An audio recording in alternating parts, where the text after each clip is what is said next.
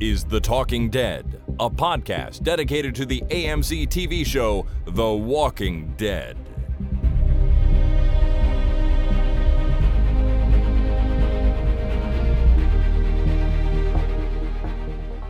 Hi everyone, my name is Chris.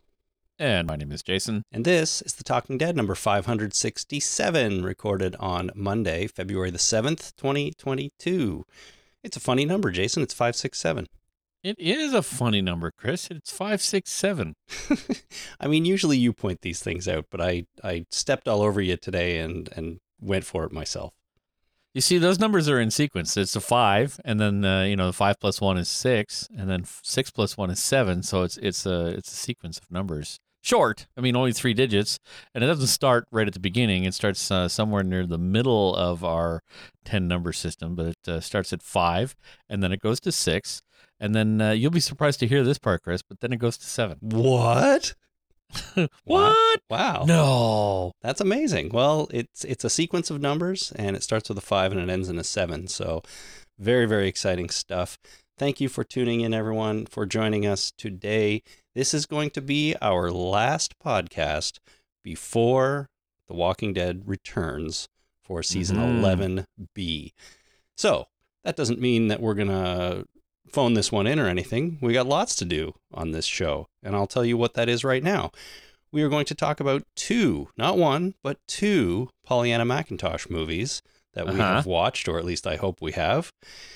We are also going to do some Walking Dead news because there's some exciting stuff there to talk about. And we're going to start with 2 calls from listeners. So How do you feel about all that, Jason? I feel surprisingly good about all of that. Surprisingly, eh? All right. Well, that's exciting. That's good. All right. Well, this first call here comes from listener Lucy. Hi, Chris and Jason. This is Lucy, originally from Australia and now in Germany. Just listening to your recap of the season 11 part 2 trailer, and just had a thought with Pamela Milton talking about her father. We've met someone named Milton before. That was the governor's scientist guy that was running those experiments. I don't know if he would have been old enough to be her father, but maybe he's a brother and the father had something to do with everything as well. I don't know. Anyway, it was just a thought. Just thought that's 2 Miltons and it's not that common a name, so maybe we'll see some sort of connection there. Anyway, love the show and looking forward to more, and yeah, have a good one. Bye. Thanks, Lucy. So, 2 Miltons, Jason. There's a number of problems, unfortunately, with Lucy's theory, though. Milton's dead. First Milton. Well, first Milton is dead, yeah, but that's actually not one of my problems. My first problem was that I do believe that Milton is younger than Pamela Milton, who is the leader of the Commonwealth. Yeah. So it can't be her father.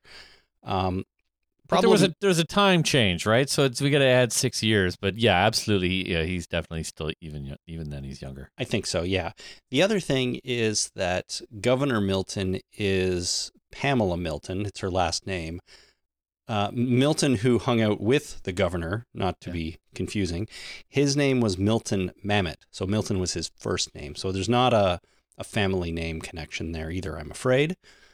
Now, that doesn't necessarily mean that it couldn't be like a in the family type name, like he was named after someone or something like that. But according to the Walking Dead wiki, Milton from Woodbury was an only child and lost both his parents at a very young age. So he has no siblings either, according to Walking Dead canon.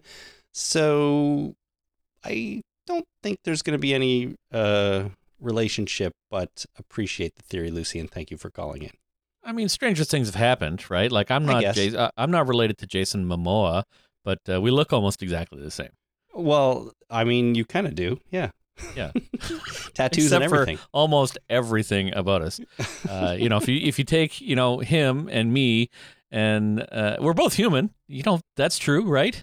I think so. He can breathe underwater, so I'm not 100% sure, but yeah, well, so can Aquaman, but luckily Jason Momoa can do it too.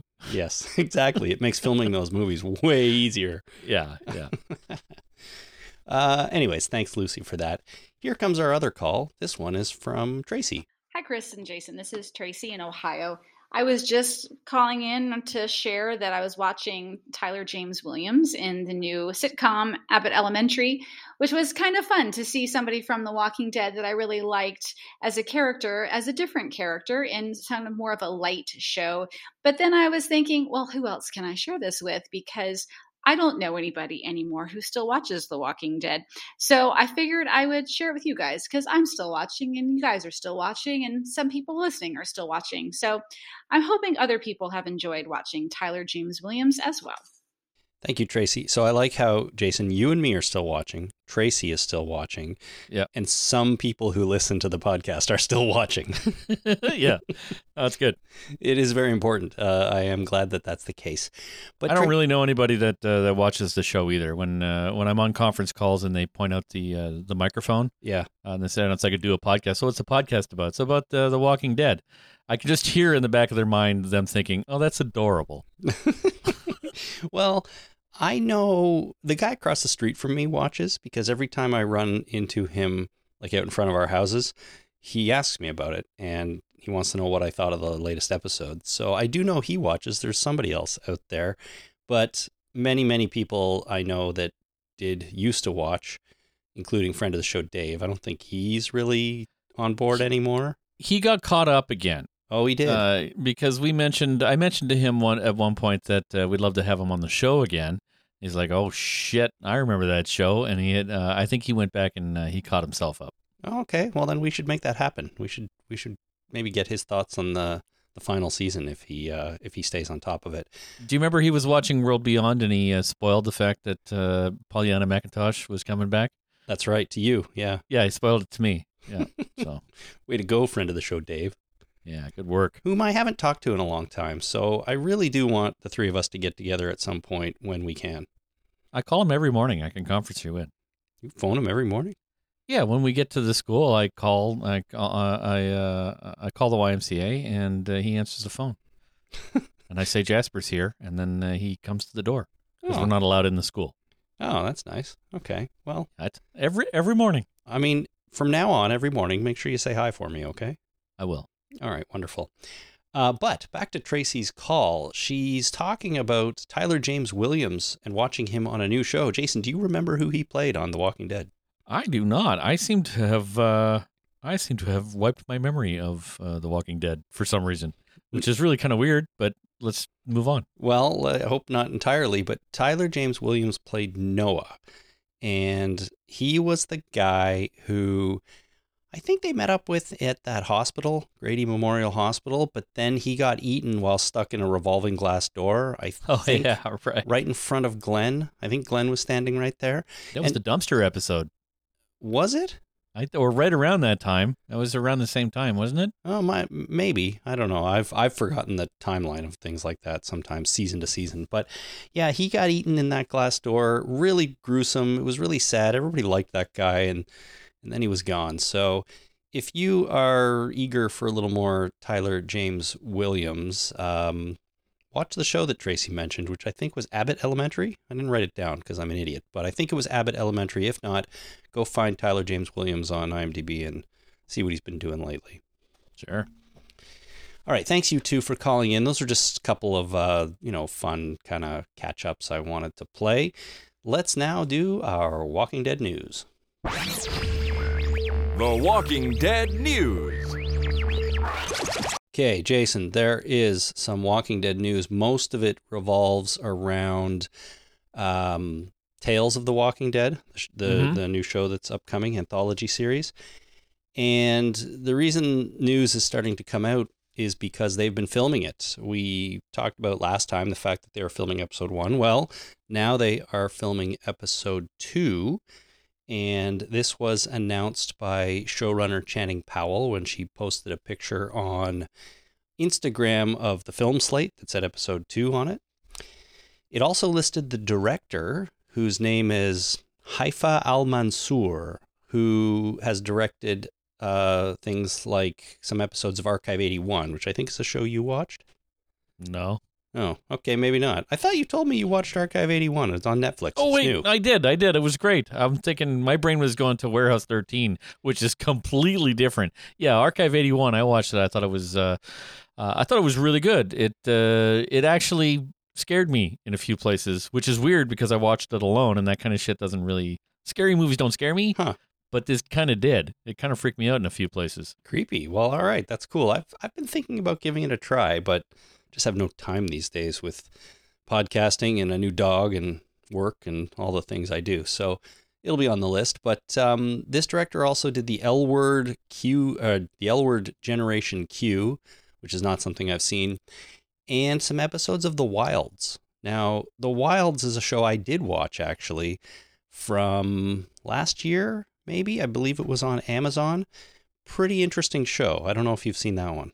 I don't know what The Wilds is. Little bit of a teenage Lord of the Flies, which I guess I don't really need to say teenage, but a bunch of girls crash landed on an island, and, stuff happens. Isn't that the Yellow Jackets? No, it's not Yellow Jackets. It is a similar premise, but The Wilds is a little bit different, and it was out a year before Yellow Jackets. Oh, well, I watched the Yellow Jackets. Does that help? No, probably not. Okay. Probably not. But, speaking of Yellow Jackets, we had a listener, Scott, in Kingston, Ontario, write in, and he wants to know if we'd ever cover Yellow Jackets on the podcast.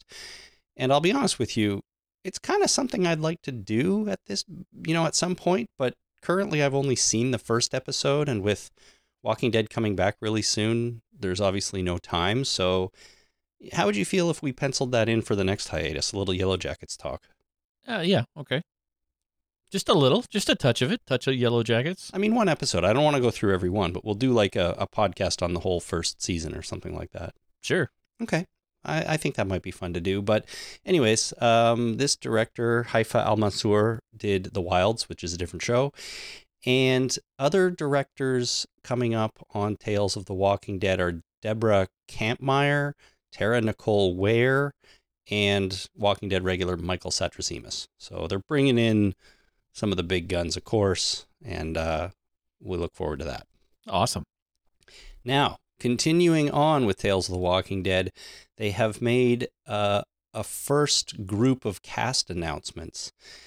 And there are some pretty interesting names in this cast list, Jason. I don't know if this is all for the same episode or if these people are spread out across various episodes of the show, but there's some good acting chops in here. So Can I guess? Yeah, go ahead. Okay, so I got on my list of top 3 people that I would like to see on this show, and I'm hoping is in the list you're about to announce. But Okay. I'm looking at Bob Odenkirk, I'm looking at Zoe Bell, and I'm looking at Beyonce. Okay, well, you know what? One of them you're not too far off. You got the last name right. Okay. Do you think it's Odenkirk or Bell? Because Beyonce doesn't have a last name. Is it Lake Bell? Nope. Alexander Graham Bell? I'm running out of bells here. No, it's somebody named Jillian Bell. I don't know that one. Now, Jillian Bell, we'll start with her. She has apparently done tons of voice acting for TV and a bunch of small roles in live action stuff like 22 Jump Street and Office Christmas Party and Bill and Ted Face the Music. I must admit, I don't know her very well, but she has been announced as a character on Tales of the Walking Dead. I forgot that Bill and Ted Face the Music existed and that I had not seen it yet. Are you planning on watching it? At one point I was interested in watching it. Okay. Even though I can't watch the original Bill and Ted anymore. It's tough, I know, but Bill and Ted Face the Music was all right. Like, I watched it. I enjoyed it. I would put it on again in the background if I needed something to fill the silence. You know what I mean? Fair enough. All right. Back to the top of this list. Parker Posey. You remember Parker Posey? I do like Parker Posey. You might remember her from the Lost in Space TV show, like the newer one, not the original. I don't think she's old enough for that. She did a couple episodes of Search Party, but it was way back in season 1, and I don't really remember her, but IMDb doesn't lie, so she was on Search Party. I just watched Search Party. And update for the people that give a shit. Oh, yeah, that's right. I watched all of Search Party. I went back after that discussion we had and finished it off. And 2-word review, 3-word review. That's not a word. Yeah, well, It's all right. Well, that was kind of 4, but I'll take it. All right.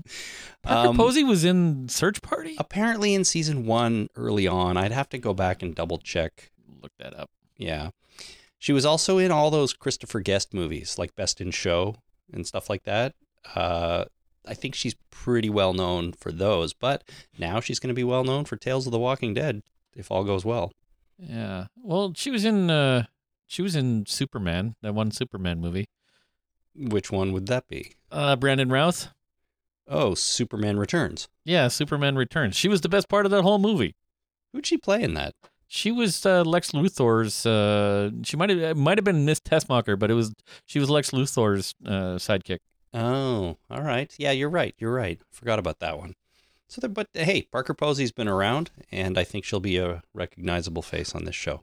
Oh shit, that was her. Okay, I'm looking at the first season of Search Party, and I knew I recognized that actress. I'm like, I know who that is, but it didn't really click. And it turns out it was Parker Posey. What was the character's name? Do you have it in front of you? She had the store where the main character, what's her eyebrows, went to the store because of the locket, and the store turned out to be a front for a cult. Oh, yeah. Okay, that's her. All right. She ran the store and was in that cult. Yeah. Got it. Okay. Well, there you go. Parker Posey. Welcome to the Walking Dead universe. Okay, the next person, Jason, who's been cast is a guy I know you know by the name of Terry Crews. Oh, Terry Crews. You will recognize him, of course, from Brooklyn Nine-Nine, or maybe Deadpool 2, Arrested Development. And if you go back a little bit more, he played the president in Idiocracy. Oh, yeah, that was a great movie. I really liked Idiocracy. It got panned, but I really kind of enjoyed it. The funny thing is, I don't know anybody that doesn't like that movie. Like, it's genuinely funny, and I mean, a little bit frightening because now we're living in that. But you know, it came out Yeah. 20 years ago, maybe more. It was in his first acting credit was Training Day. I remember that. Terry Crews. Terry Crews. He was uncredited. He did. Do you remember Training Day at all? Don't think I've seen it. He was in the hood, and he was clapping his hand, and the pigeons were doing backflips as he was clapping his hand. So he was flipping pigeons. I don't know what that is exactly and how that works, but that's what he was doing in that movie. It sounds like an insult if you said that. You're such a pigeon flipper. Like, He was flipping pigeons. That was his first acting role. Terry Crews is a personal hero of mine. well, there He's you go. amazing, and he loves Lego. Does he? Yeah, he does it with his kids. Oh, that's fun. That's fun. All right. Well, there you go, man. Terry Crews is going to be in the show too. All right. Let's keep it going here. That's crazy. Wait a minute. Okay, this just hit me full in the face. How is that possible? What do you mean? How is that possible? I don't know. He's too awesome to be in the show. What I'm not sure exactly. I got mixed emotions here. Dude, He's a personally. I really like him as a personal hero of mine. He's fantastic. But again, we look very similar. I don't know how to describe it exactly. How he and Jason Momoa, muscular guys, right? Oh, yeah. So once again, we have human in common. And that's about it. That's about it. Yeah. Okay. Well, he's another human. He's going to be on here, and I'm glad to hear you're so pumped about it. I'm excited. I mean, maybe this show is right up your alley, made for you, man. Maybe. All right. So next, we got another person. You will know him as Anthony Edwards. Will I? Okay. Anthony Edwards from Designated Survivor. Also from ER. Long-running ER. And of course, the role that made him famous, let's be honest, Goose on Top is that guy? Gun. Okay, I didn't know his name. Yeah, I know Goose. I know Dr. Green. There you go. He's the first guy to say shit on broadcast television. Really? Yeah, when he had in ER, it was after just shortly after 10 o'clock, he was able to get away with it. But broadcast, and I think it was NBC or whatever, ABC or whatever those one of those networks. Yeah. Back in the 90s, he yelled the word shit on TV. That's awesome. Do you know if that show ER aired at 10 or aired at 9? Because I could see them doing like at 9 o'clock and they go overtime a minute or two just to fit the shit in. Yeah, it could be. Something like that. I don't know. I went back and tried to watch ER from the beginning. It's on Prime or one of those streaming services. Yeah. Crave or Prime or something like that. I couldn't do it. Well, it's too far in the past, right? Because right. they kept sending people for blood oxygen levels, right? They kept we need to do a blood ox test, and they would draw blood and send it off to the lab to do friggin' blood oxygen level. Now you just stick a thing on your finger, and it gives you the reading immediately. You can buy it at the drugstore for like $12. Yeah. So right? So it's hard. It's hard to watch it when it's like, okay, you're drawing blood for that? Come on. technology has changed too much. You're in the Stone Age. And people are just wandering around the ER. Like, it's just like people show up and they're in their friggin' exam rooms. Like, I don't think so. No, probably not. Well, I've never watched a single episode, so I guess I shouldn't start now. But anyways, Anthony Edwards, Tales of the Walking Dead. Yeah, good. I really like that guy. All right, we already talked about Jillian Bell. The last one here is another person I'm not too familiar with, but I have seen the name before, and that's Poppy Liu. Liu is how the last name is spelled. Now, she was on Hacks, the recent TV show, which I've heard really good things about, but haven't watched. She also did a few episodes of Better Call Saul, another really good TV show that I have watched, and something on Hulu called Dollface. So I don't know if you know Poppy Liu, but she's coming on Tales as well. I'm looking at pictures and I got nothing. All right. Well, that's the 5. Those are the 5 people that have been announced for this show. Like I said, I don't know if they're all in the same episode. They probably aren't, to be honest. They're probably spread out across a bunch of them. But, you know, that's a good list. I think it's a pretty good starting list. Yeah, no, that seems pretty solid. It's going to be the Love Boat, right? I mean, the whole idea behind this is to have different characters every week, and so you get popular people just coming through on a regular basis. So it's your Fantasy Island, it's your Love Boat. It's just it's a celebrity of the week kind of show, I think. Yeah, I mean, it could be. They get a celebrity in or like a big cameo in every week. I hope it doesn't just become that, of course. But no, I'm sorry, you're misunderstanding me. You're thinking that I'm dissing the show because it's similar to the Love Boat and Fantasy Island. Those are fucking great shows, and I'm all on board with that. You know, that's funny. There's another show that's just started on Netflix that sounds similar to that. It's Will Arnett. And it's something about murder. I can't think of the title right now. I started watching the first episode. It's like Detective Seattle, and the first he's a hardened murder detective, murder police, and every week a different celebrity comes in to ride along with him as themselves. Right. So the first one is Conan O'Brien. Right, and I don't think it's very scripted. Like, I think a lot of it is improv, and I'm not sure even the celebrity comes in knowing really what the premise of that episode is going to be. So that sounds kind of interesting to me, but like, what was your take on the first one? I watched about 10 minutes of it, and I'm like, I figured I'd never go back to it. I'm surprised it came out, frankly. Okay. So you watched 10 minutes and turned it off because you didn't like it? I think it's a little too wishy-washy. I mean, Conan O'Brien is playing himself, but yet he is an actual detective in the police department or a uniformed police officer anyway. But he's also Conan O'Brien, and he asks Will Arnett asks him, "What have you done before?" And he's like, "Well, I've done some entertaining." Right? See, that sounds funny to me. Well, yeah. I mean, it's Will Arnett. Thumbs up. Uh-huh. It's got celebrities. It's got the giant ginger guy of Conan O'Brien. That's okay. There's nothing wrong with that. No, but I couldn't. I couldn't. It was too much. They asked me to suspend my disbelief a little much because we had actual Conan O'Brien playing Conan O'Brien, being a police officer as Conan O'Brien, talking to Will Arnett, who's not Will Arnett. I'm supposed to believe that they're going to be investigating investigating a murder, and it's up to the celebrity guest to determine the killer.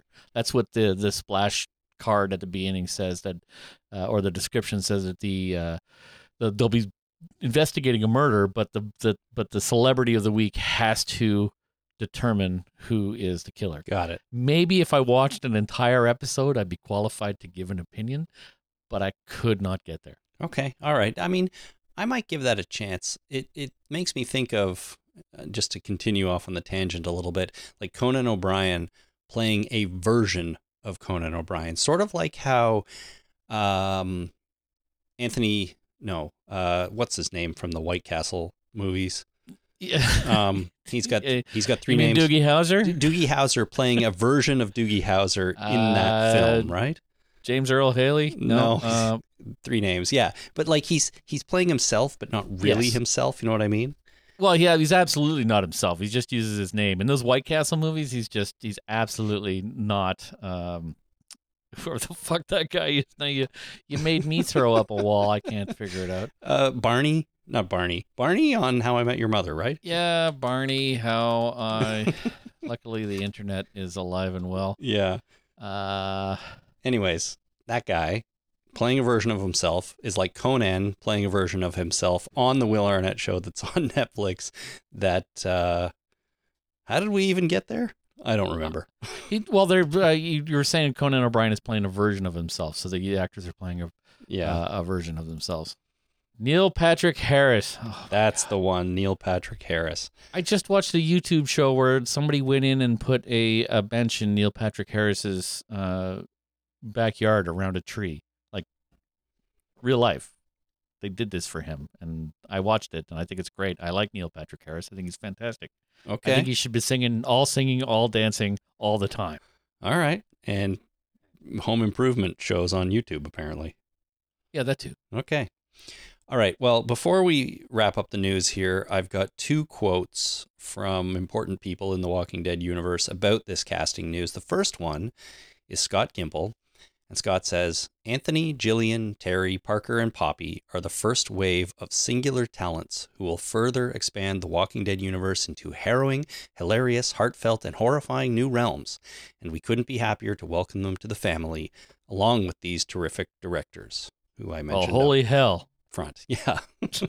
Holy hell. Heartfelt and horrifying new realms.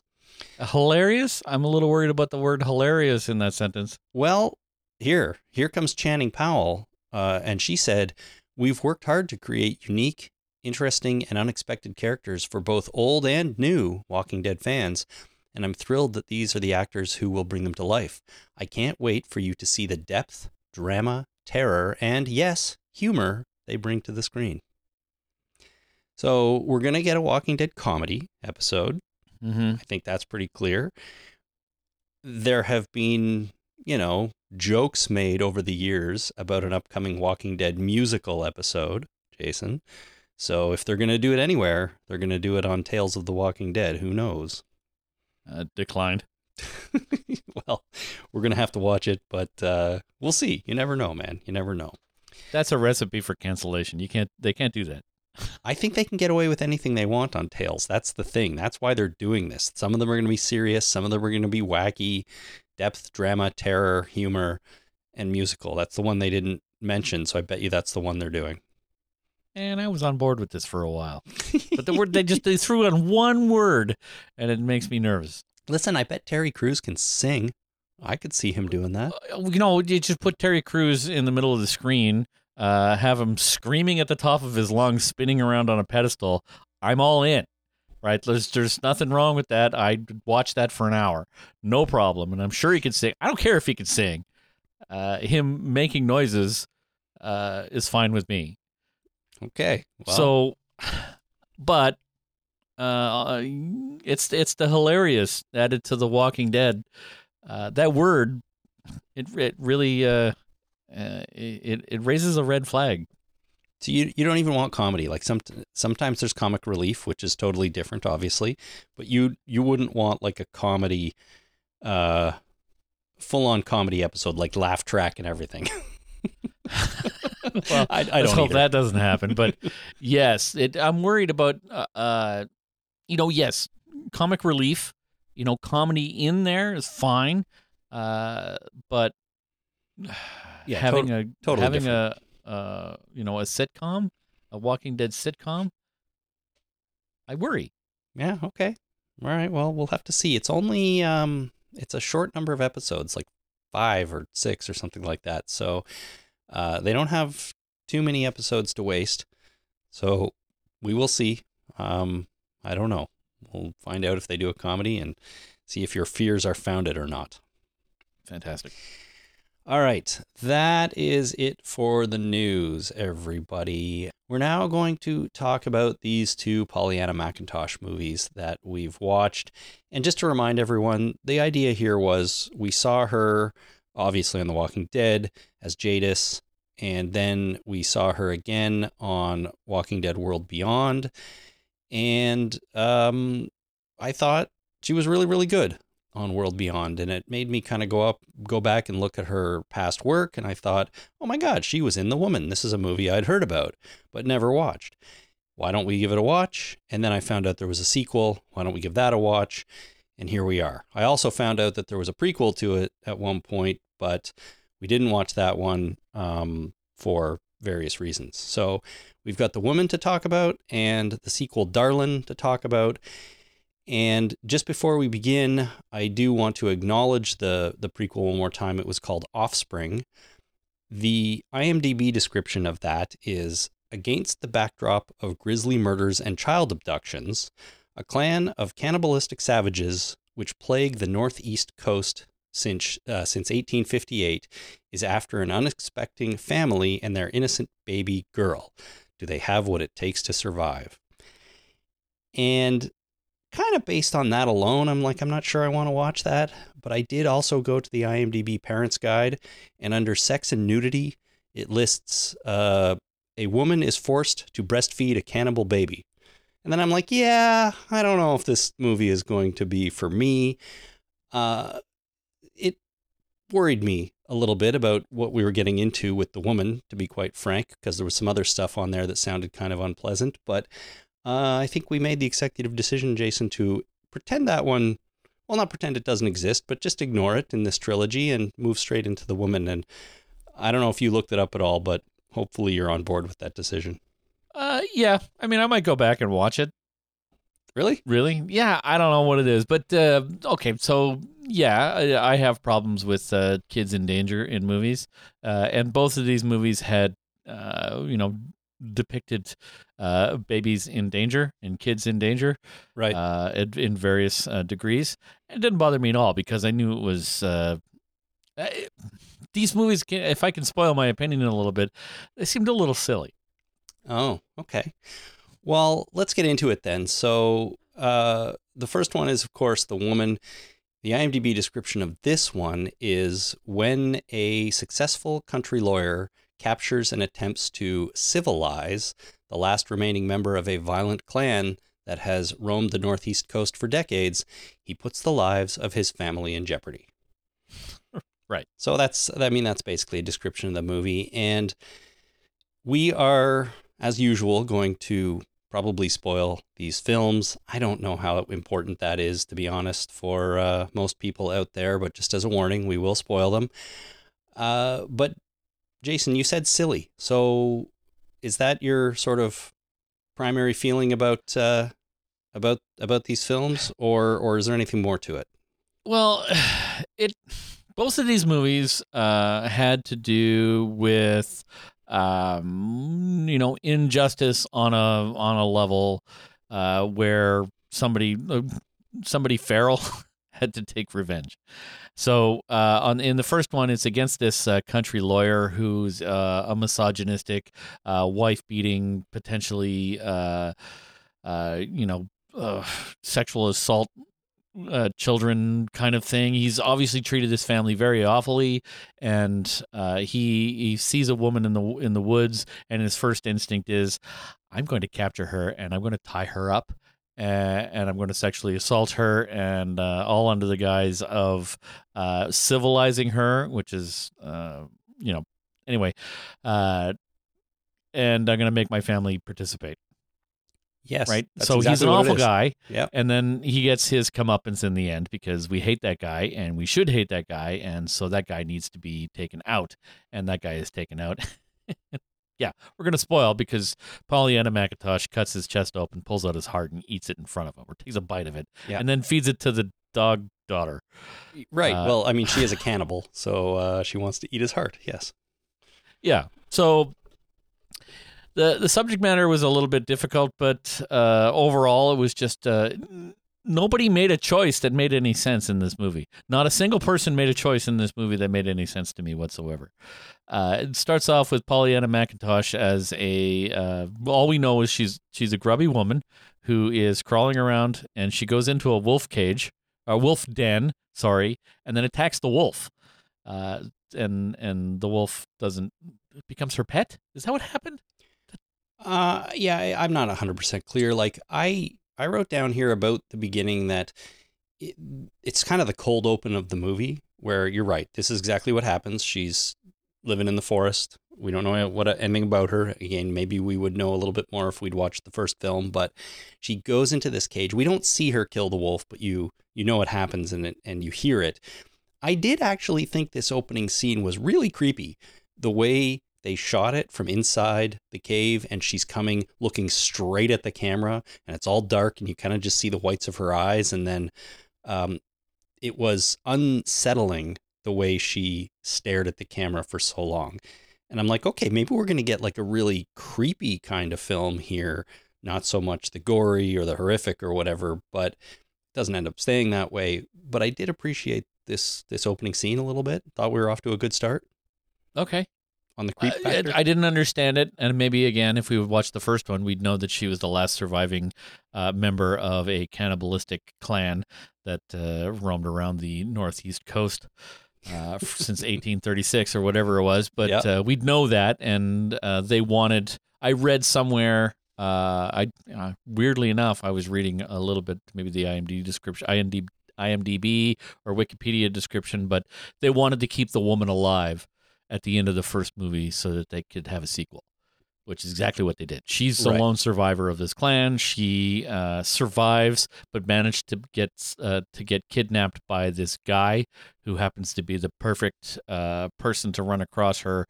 That instead of like helping her in any way or making contact, he catches her in a net, ties her up, and proceeds to treat her really, really badly and get his family involved to treat her really, really badly as well. Yeah.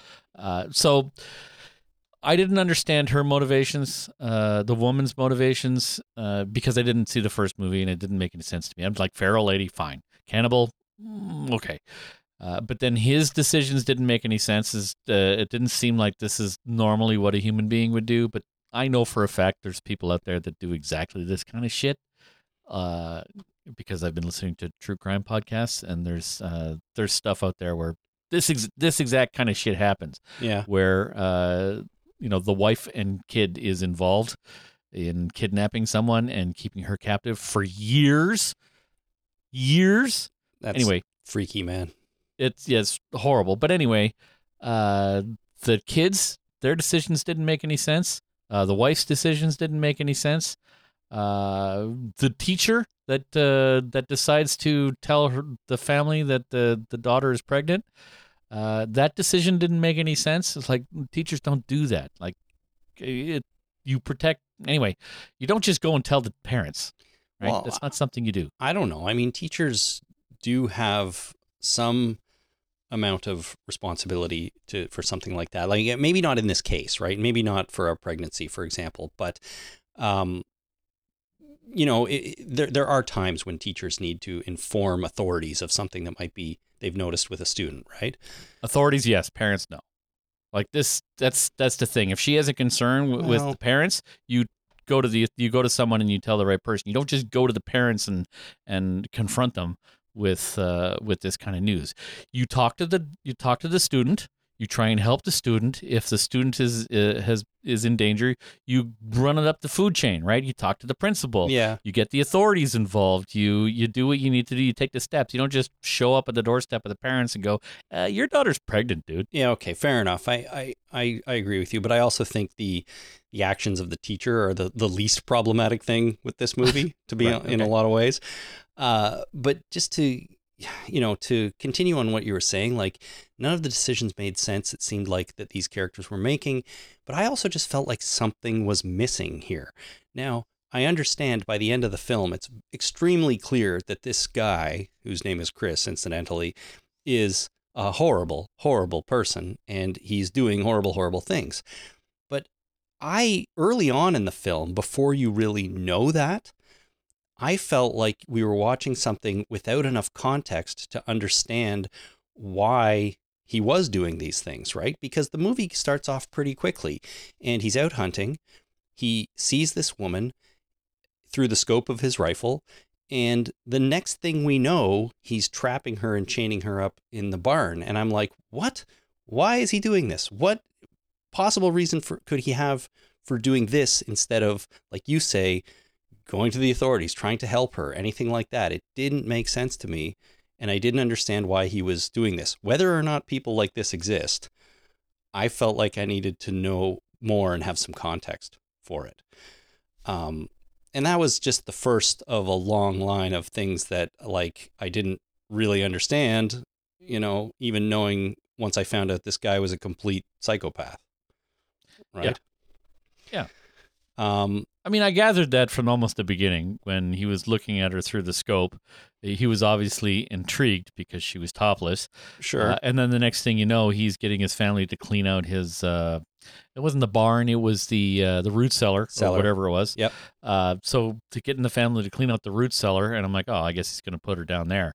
And then so he captures her and puts her in the root cellar. And I was thinking, okay, so he's an opportunistic, psychopathic, rapist murderer, right? Like he's just, I have found somebody who is untraceable, alone, and vulnerable. So I'm going to take advantage. Right. But my point is you kind of maybe know that because you might have some idea what kind of movie this is. But if you didn't know what kind of movie this is, I don't see why he is doing this. There is nothing about his past or his history that's revealed or anything about his character that tells me this is the kind of guy that's going to do this in the forest to a woman he finds there.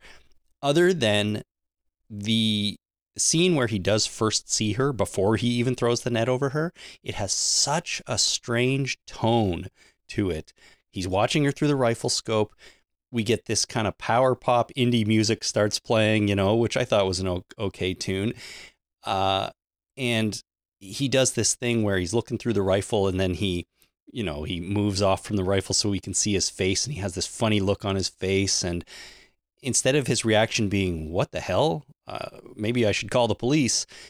I felt like he had this, oh my God, look at this hot naked chick in the forest. Like, I'm like, oh my God, what is wrong with this film? Like, the tone is so weird for the subject matter that we're looking at here.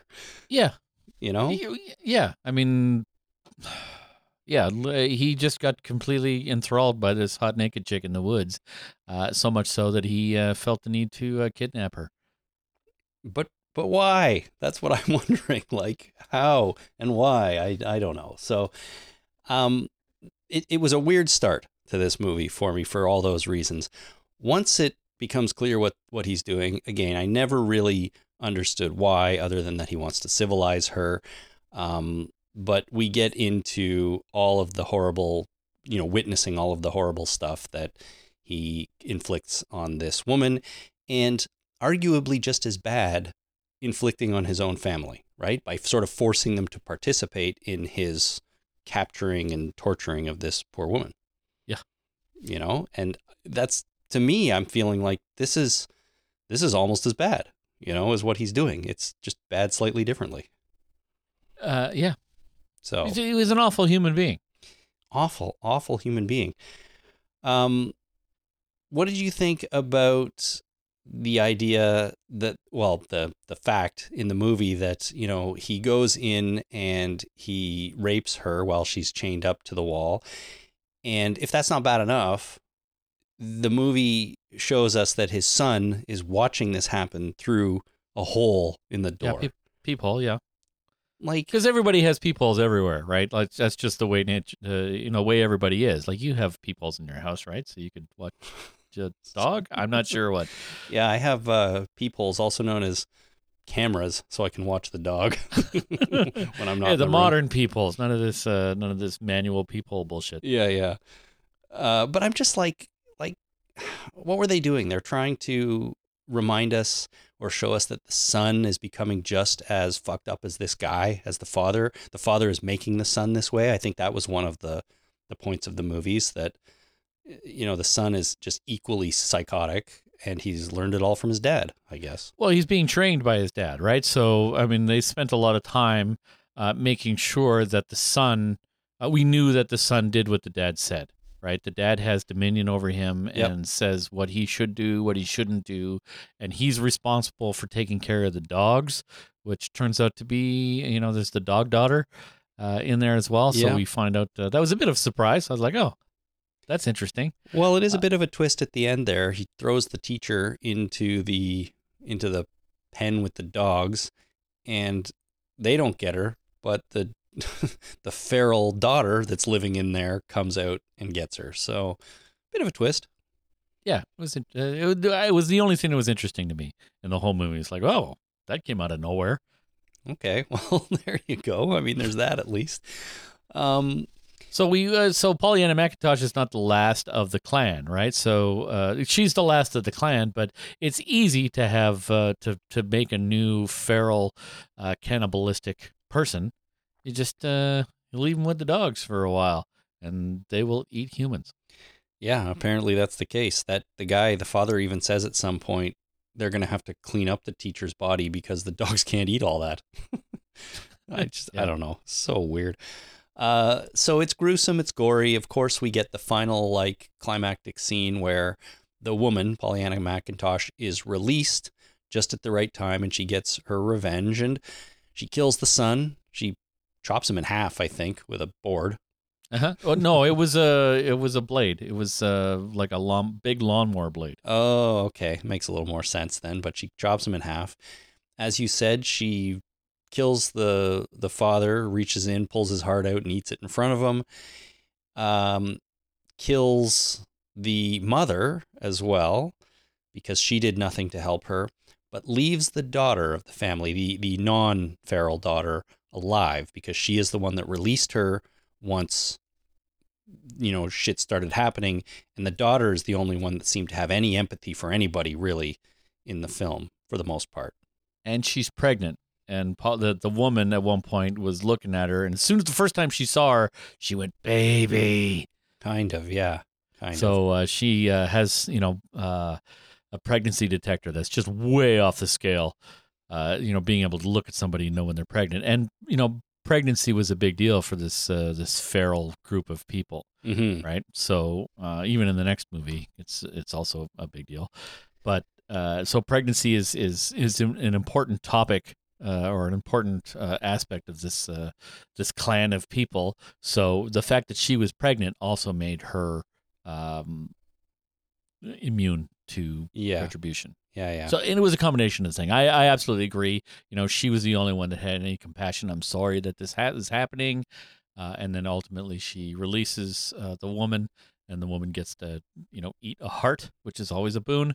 So sure. you have to be grateful for someone who lets you loose so that you may eat a heart. Yeah, you do. Absolutely. But I thought overall the sort of big climax here where everyone gets their comeuppance was okay. For a gory kind of movie like this, I thought it was all right. But I wanted to ask you this, Jason. Does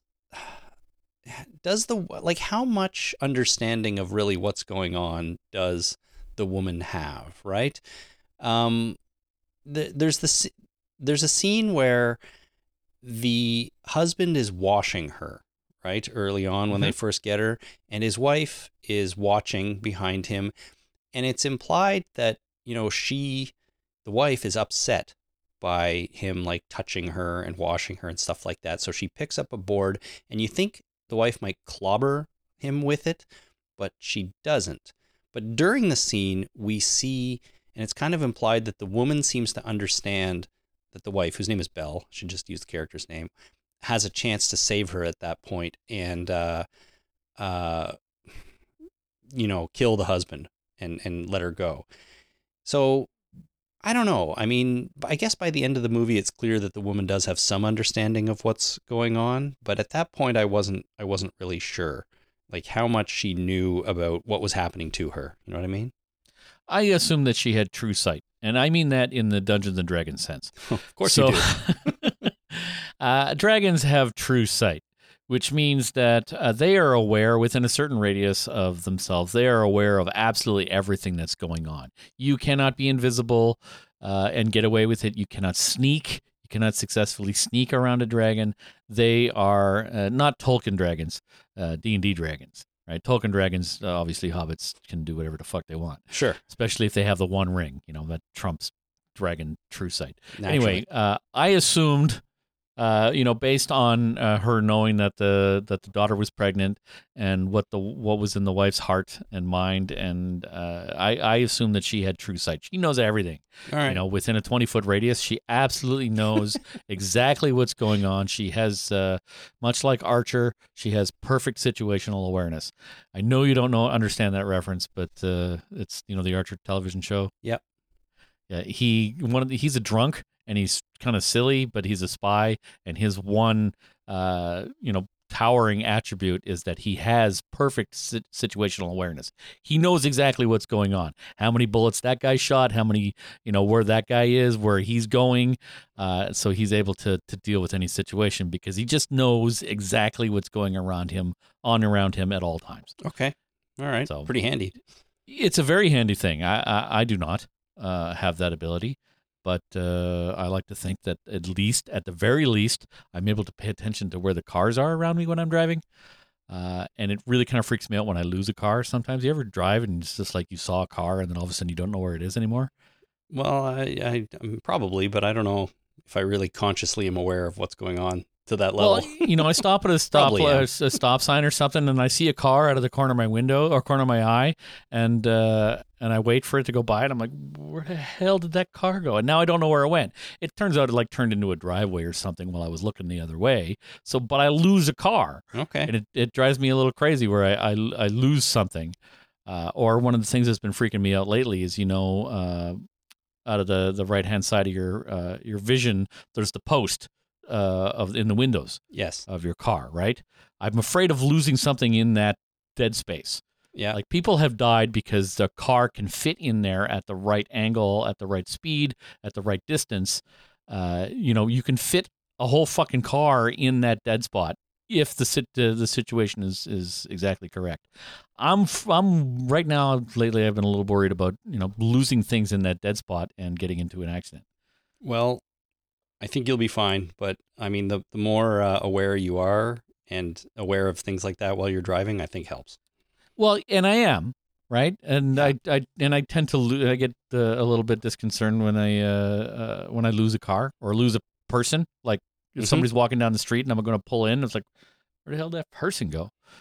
Like they fell in a manhole, probably. Well, they could have turned anywhere. They could have gotten to a car. They changed directions, but just my subconscious is tracking them. And then all of a sudden I want to make a choice, a conscious choice, and my subconscious goes, dude, there's a person over there. All right. It's like, oh, where? Like, what the hell, guy? That person's gone. Like, are you sure that there's someone there, or are you seeing things? Well, anyways, the woman seems to have this ability that you do not and knows what's going on, I guess. Yeah, she absolutely does. All right. Well, yeah. So that's the woman. I thought it was not great. I thought the school teacher's acting was pretty bad, to be honest. And I also thought it was funny early on when you see the scenes in the school, and I think they're supposed to be in high school, and she's asking them questions like, who can name another type of triangle? And I'm like, what are they, in grade 3? My son knows he's 5. He probably knows what a scalene triangle is. He probably could name an equilateral one. Well, yeah, high school, it's a little, yeah, it was a little weird. It seemed like a little basic for high school. But anyways, I don't know. But that's just a random thought. I didn't think this movie was very good, but because it took a lot of shortcuts, it didn't give me enough information early on. And I guess even though the sort of violence at the end was kind of entertaining, and there was the surprise dog daughter, yeah, it didn't really work for me.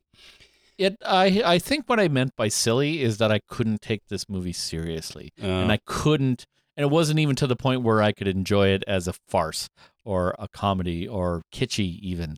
It just, it was too serious to be farcical or comedic in any way, but I couldn't take it seriously. So it kind of fell in that that little section of the window in the car where you could lose something. The whole movie was in there, and I couldn't quite see it out of the front window. Yeah. And it wasn't out of the side window. I'm like, where the fuck did the movie go? Well, I mean, and it has some potential. Like there's an attempt in here at some themes, right? About how awful this guy is and the way he treats his family and things like that. But none of it lands because they just don't give us enough, or they don't kind of take it seriously enough, or they take it too seriously or something. I don't know. It's not very well done.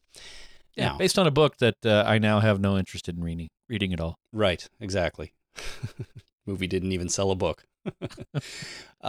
So Darlin is the sequel to this, and I got to admit, Jason, I went into Darling going, all right, well, the woman wasn't very good, so, what are we going to get with this second movie? And after watching it, I thought it was so much worse that it made the woman seem a little bit better to me, to be honest Really? with you. I can tell you the best part of this movie. Well, The absolute best part of this movie. well, let me read the plot summary first, and then you can do that. Sure. From IMDb, a direct sequel to 2011's The Woman, found at a Catholic hospital filthy and ferocious, feral teenager Darlin is whisked off to a care home run by the bishop and his obedient nuns, where she is to be tamed into a good girl.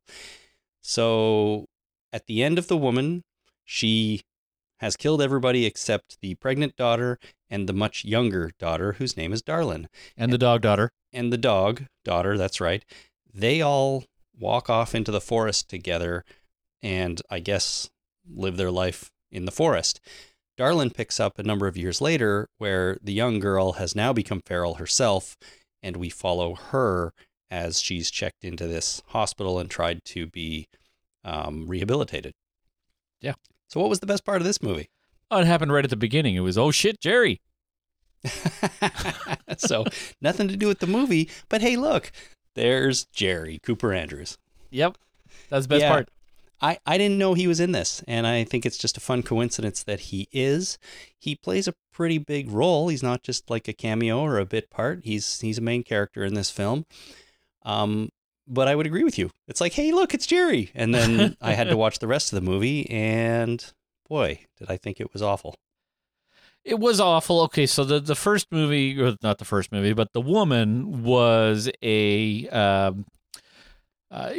somebody's at the mercy of a psychopathic murderer, rapist, asshole, shithead kind of thing that gets his comeuppance. This one is Darlin is at the mercy of the Catholic Church, or their representatives, let's say. And boy, we need to get her away from the Catholic Church because they're an evil organization, and they'll get their comeuppance in the end, which they did. Mm-hmm. But I have no personal feelings about Catholicism, and so I'm not really I can look at the Catholic Church from an intellectual point of view, and they don't make a lot of sense to me. And sure, they've got some institutional issues that they have to deal with, but as something that is rage-inducing and frustration-inducing, I don't have it.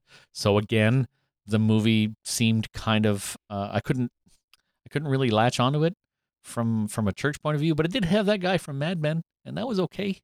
Well, I didn't recognize anybody from Mad Men. The bishop was one of the art directors from the first couple of seasons of Mad Men. Oh, really? All right. I didn't know where I knew him from, if anywhere. I mean, yeah, the Catholic Church. I mean, they have some pretty serious institutional issues in real life, of course. But this, I don't know. Like, this is another movie here that I just felt like made very little sense and took tons of shortcuts to kind of get where it was going. Kind of like how I felt at the beginning of the Woman. Like, the first one to me is this girl who is completely feral, can't speak, or, seems to have not been a part of civilized society at any point. She shows up at this place. They take her in. And in the first 20 minutes of the film, they've cleaned her all up and they have her in classes amongst other kids. And I'm going like, these people are delusional if they think they can rehabilitate this girl this quickly, or at all, even. Like, I don't know. Yeah. And I'm like, we need more here. We need to see the thought process of these people other than just, we're going to prove the glory of God to everybody because the church can do this. That was the reasoning, I think. But that doesn't work for me. That's not enough for me. I'm like, I need to understand how and why and like how this is going to work. But they just like clean her up, put her in a class full of kids, and we go from there. So, well, it's the evil railroading. Same thing as the last movie, right? So we have the woman being, kidnapped and put in a situation where she has no choice. This is the same thing, but at an institutional level rather than just a personal level. Yep. It's, a feral girl shows up at a Catholic hospital. What do? They bring her to the girls' school where Catholic delinquents go, where, not orphans, but where parents don't want them. Something like that, yeah. Whatever it is. Yep. But they just, without any kind of reaching out to any kind of authority, they just kind of like, okay, we're just going to drive her to the Catholic school. So they drive her over to this Catholic school, and they get her dressed up, and they're like, and then, okay, so we have the bishop who's an evil bastard who wants her to take her clothes off and has a possible sexual relationship with a nun from the past, right? Yep. So he's evil.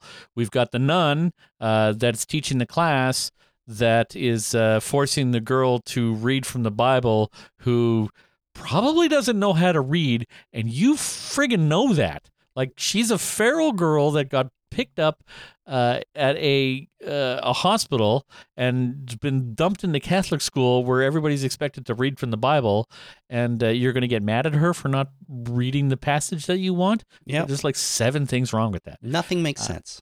And then we have my favorite part of the whole Catholic Church thing is the cardinal of the area was there during the closing scene, where everybody was being First Communion or whatever the hell that was. Yep.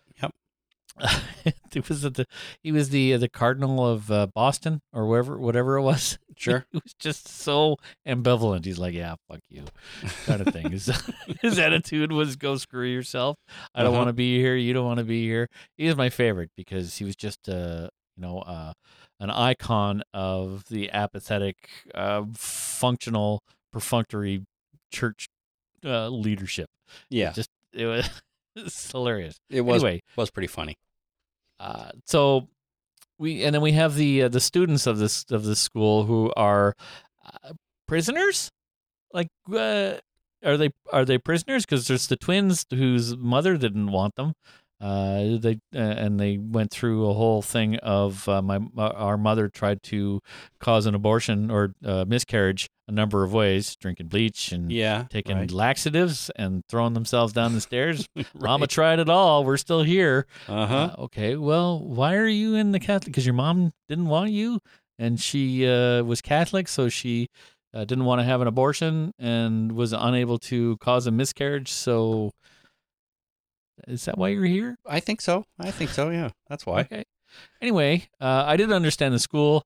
I didn't understand the Catholic stuff. Everybody in this depicted everybody in the Catholic Church as an evil bastard, right? And they needed to, because we needed to be on board with murdering everybody at the end. Yeah, basically, we need to be on board with what they're trying to do, but I just never was. And for all those reasons, but again, also because I just didn't see how these people could make the decisions that they were making. Like, even Cooper Andrews, like, he immediately seems to have a rapport with this girl, Darlin, that they've brought in. I'm like, it doesn't happen that fast. It wouldn't happen that fast. I want to see a little bit more of the process if you're going to do this. Now, that's not what you're going to get in this kind of movie, I guess, right? It's just get to the good stuff and then get to the horrifying stuff and have a birth in a church at the end. Why not, right?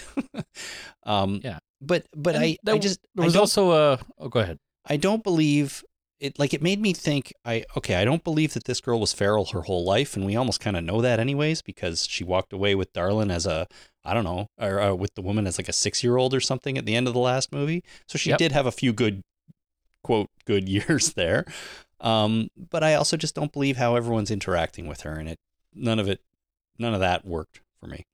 It didn't make a lot of sense. No. The other thing that didn't make sense to me was that Cooper Andrews, Jerry, or whatever his character's name was, not Jerry probably, but he was in a same-sex relationship as a nurse at a Catholic hospital. With the nurse, yep. Yeah, so he was surprisingly open in that situation, which was a little bit odd. Was that odd?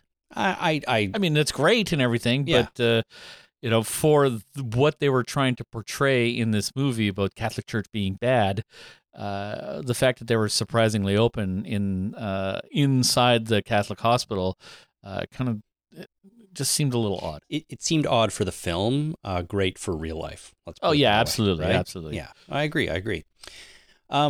So overall, I mean, I just didn't really get this one either. And to be honest, the woman in this movie does not feel like the same woman from the first movie called The Woman. No, she wasn't feral. She was just dirty and didn't talk a whole lot. Didn't talk, wasn't the same. I mean, we see her kill a police officer and then take his glasses and gun and basically as a disguise. And I'm like, a feral person does not do that. They don't put on a disguise like that. That means she's something else. We see her drinking from the wine bottle, living with that group of like homeless people or under the bridge, whoever they were, and just nobody reacts to her in a believable way. And I don't think as a feral person, she reacts to anyone else in a believable way. So if that's what we're supposed to know about her or believe based on the first movie, none of that makes sense in this movie. She's not behaving the way that I expected her to, and it was a huge disconnect between the two for me. Yeah.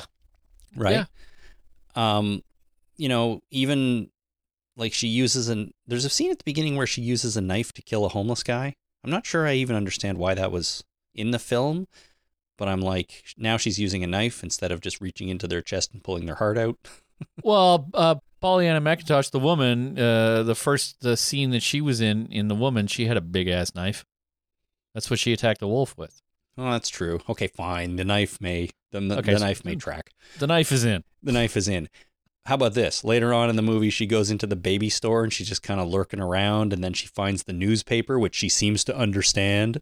She saw the picture. It was the picture. I was like, does she know how to read? Well, it doesn't matter because there's a picture of the feral lady, the feral girl, Darlin, on the newspaper. So she knows how to recognize faces. Okay. I think the newspaper's in. Okay, newspaper in. Is going into the baby store in? Like that seems... No, baby store is bad. She needs a baby carrier. Yeah. Okay, well, that's necessary for the closing shot and everything, but it's not. I don't think it's something like. How does she know about baby stores? How does she know about? How do you like? I've had a baby. I would not have put one of those things on. Well, I mean, not without some help the first time, maybe, Well, we never used one, right? Like we never used one with Jasper, so it's not instinctual. It's something you have to be taught or learn, or follow instructions or figure out. It's not just something you do. It's not like a gun where you just pick it up and shoot. Oh yeah, that's a great idea. Absolutely, yeah, that doesn't work either. But no. Anyways, I thought the whole, like, she's just walking around town, goes in the baby store. She's this feral, dirty woman who doesn't speak. Like, it was stupid. Putting on the sunglasses after killing the cop, I thought was stupid. Like, she wouldn't do that. So, doesn't even feel like the same woman. And then ultimately, we get this scene at the end where the Darlin is pregnant, right? And delivers the baby, and then the woman takes the baby in the carrier and walks off. So in a way, the movie ends in a similar way where she leaves with another child, and I guess we're going to get another film where that kid grows up and something happens. Who the hell knows? The saga continues. That's right. Right? So just before we wrap it up here, Jason, I mean, we should actually talk about Pollyanna McIntosh herself and how she performed in these films, because it is a rather unusual acting assignment, I think. She really has no lines in either movie, and she just has to kind of act feral the whole time, more so in the first one, and just covered in mud and blood and whatever else all the time. Do you think this is challenging for an actor, or is this easier than like actually acting lines? I don't know if it's easy, but it sounds like a lot of fun for an actor. Fun, right? maybe. You're looking for roles like this, right? You're looking for something interesting. You're looking for characters you can inhabit. The challenge of having to portray emotion without being able to speak. I think this would be fun for an actor. But isn't it just kind of a very narrow range of emotion? It's like rage all the time. Well, I don't know. Yeah, I'm just saying. I don't know. Like maybe this is really difficult to do or not. And I'm not trying to say she was bad. I think she was fine. I think she did a great job actually in these films. I didn't like Darlin, and she wrote and directed it, so maybe could use a little practice there. But the performance of the woman, I think, seemed fine. And it to me feels like a rather unique or unusual acting thing to have to do. But I'm sure it's not the only time someone has had to play a character like this. I don't know. I would give you, now that I think on it, she's the only character in either one of these movies that made any decisions that made any sense whatsoever. So first of all, she didn't have a lot of choice in the first movie about anything. She was kidnapped and sexually assaulted and raped and abused and all that kind of stuff. But as soon as she got free, her decision was to murder everybody. That makes sense. It does. These people are awful. They should all die. Right. I got no problem with that. So I think from an agency point of view, or being able to make decisions that make sense, that she's the only one. Everybody else doesn't make any sense whatsoever. Yeah, that actually is a good point. Like she is the one who was captive, got away, and regained her agency, and was able to make a decision that seems like it makes sense based on her experience. So I guess successfully commit murder and eat a heart. I guess if you look at it that way, I mean, there's a positive to take away from these films. Awesome. Maybe the only one, but there you go. So I'm not going to go back and watch Offspring. I don't think I'm interested in that. But if you do, let me know how it goes. I'd be curious. Yeah, I was just talking. I don't think I'm going to watch it. All right, fair enough. Alrighty, well, if you have any thoughts on either The Woman or Darlin, or I guess Pollyanna McIntosh in general, send us an email. Let us know. Okay, before we wrap up for the night here, Jason, I want to send a couple of thank yous out to some people who have recently become patrons at patreon.com/thetalkingdead. That would be new patrons Kat J, Megan F, and Gloria L. Thank you to all three of you so much for becoming patrons. We really, really appreciate it. And of course, just as a reminder, now that we're right there, we're right up to the new Walking Dead, we are going to resume our season 11 episode by episode prize giveaway with episode 9. And our first prize for episode 9 is a Daryl Dixon throw pillow.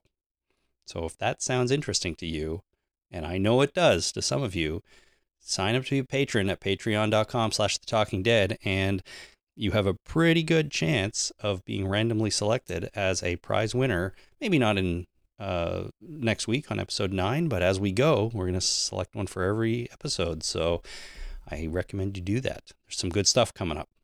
All right, Chris, you're going to have to paint me a word picture on the Daryl Dixon throw pillow. Does it have Daryl Dixon's image on it? It does not. It has a image that says Daryl with his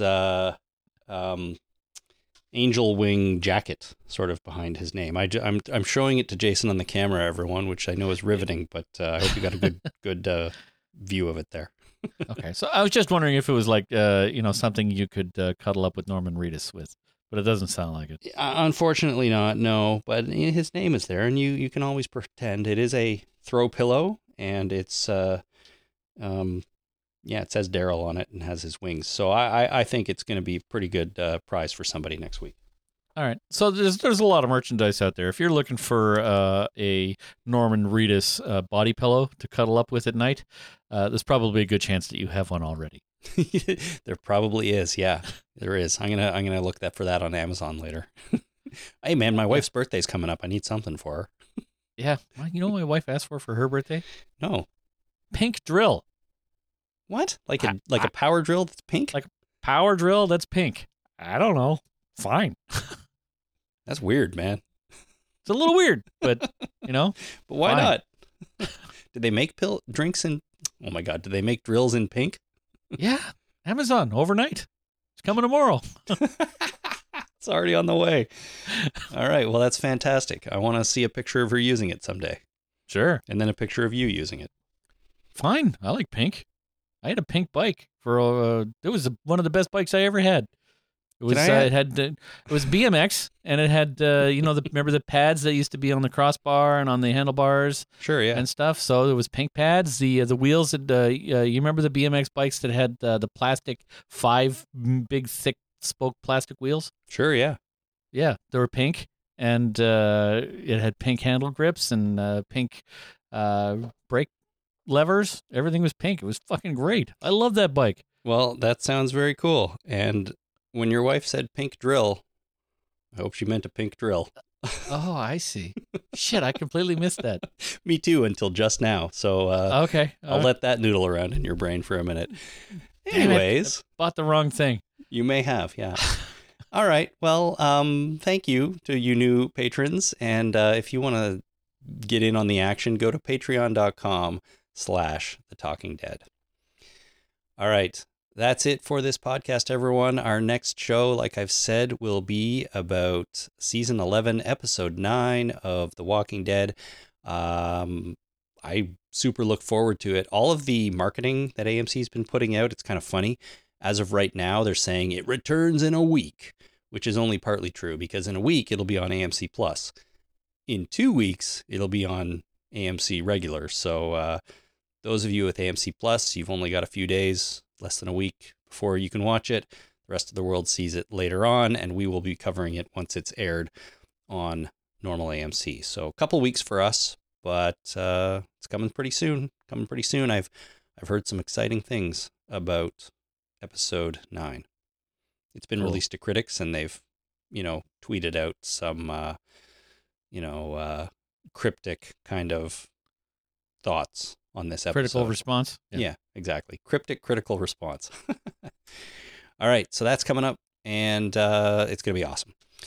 In the meantime, though, if you want to get in touch, everybody, you can do that by visiting talkingdeadpodcast.com, clicking on send voicemail at the top of the page. You can record a message that will get sent right into us. You can also find us on Twitter at Talking Dead, or send your emails to talkingdeadpodcast@gmail.com. All right, that's going to do it for the show, everyone. Talk to you again in a couple of weeks. Until then, my name is Chris. My name is Jason. Thanks for listening. Bye.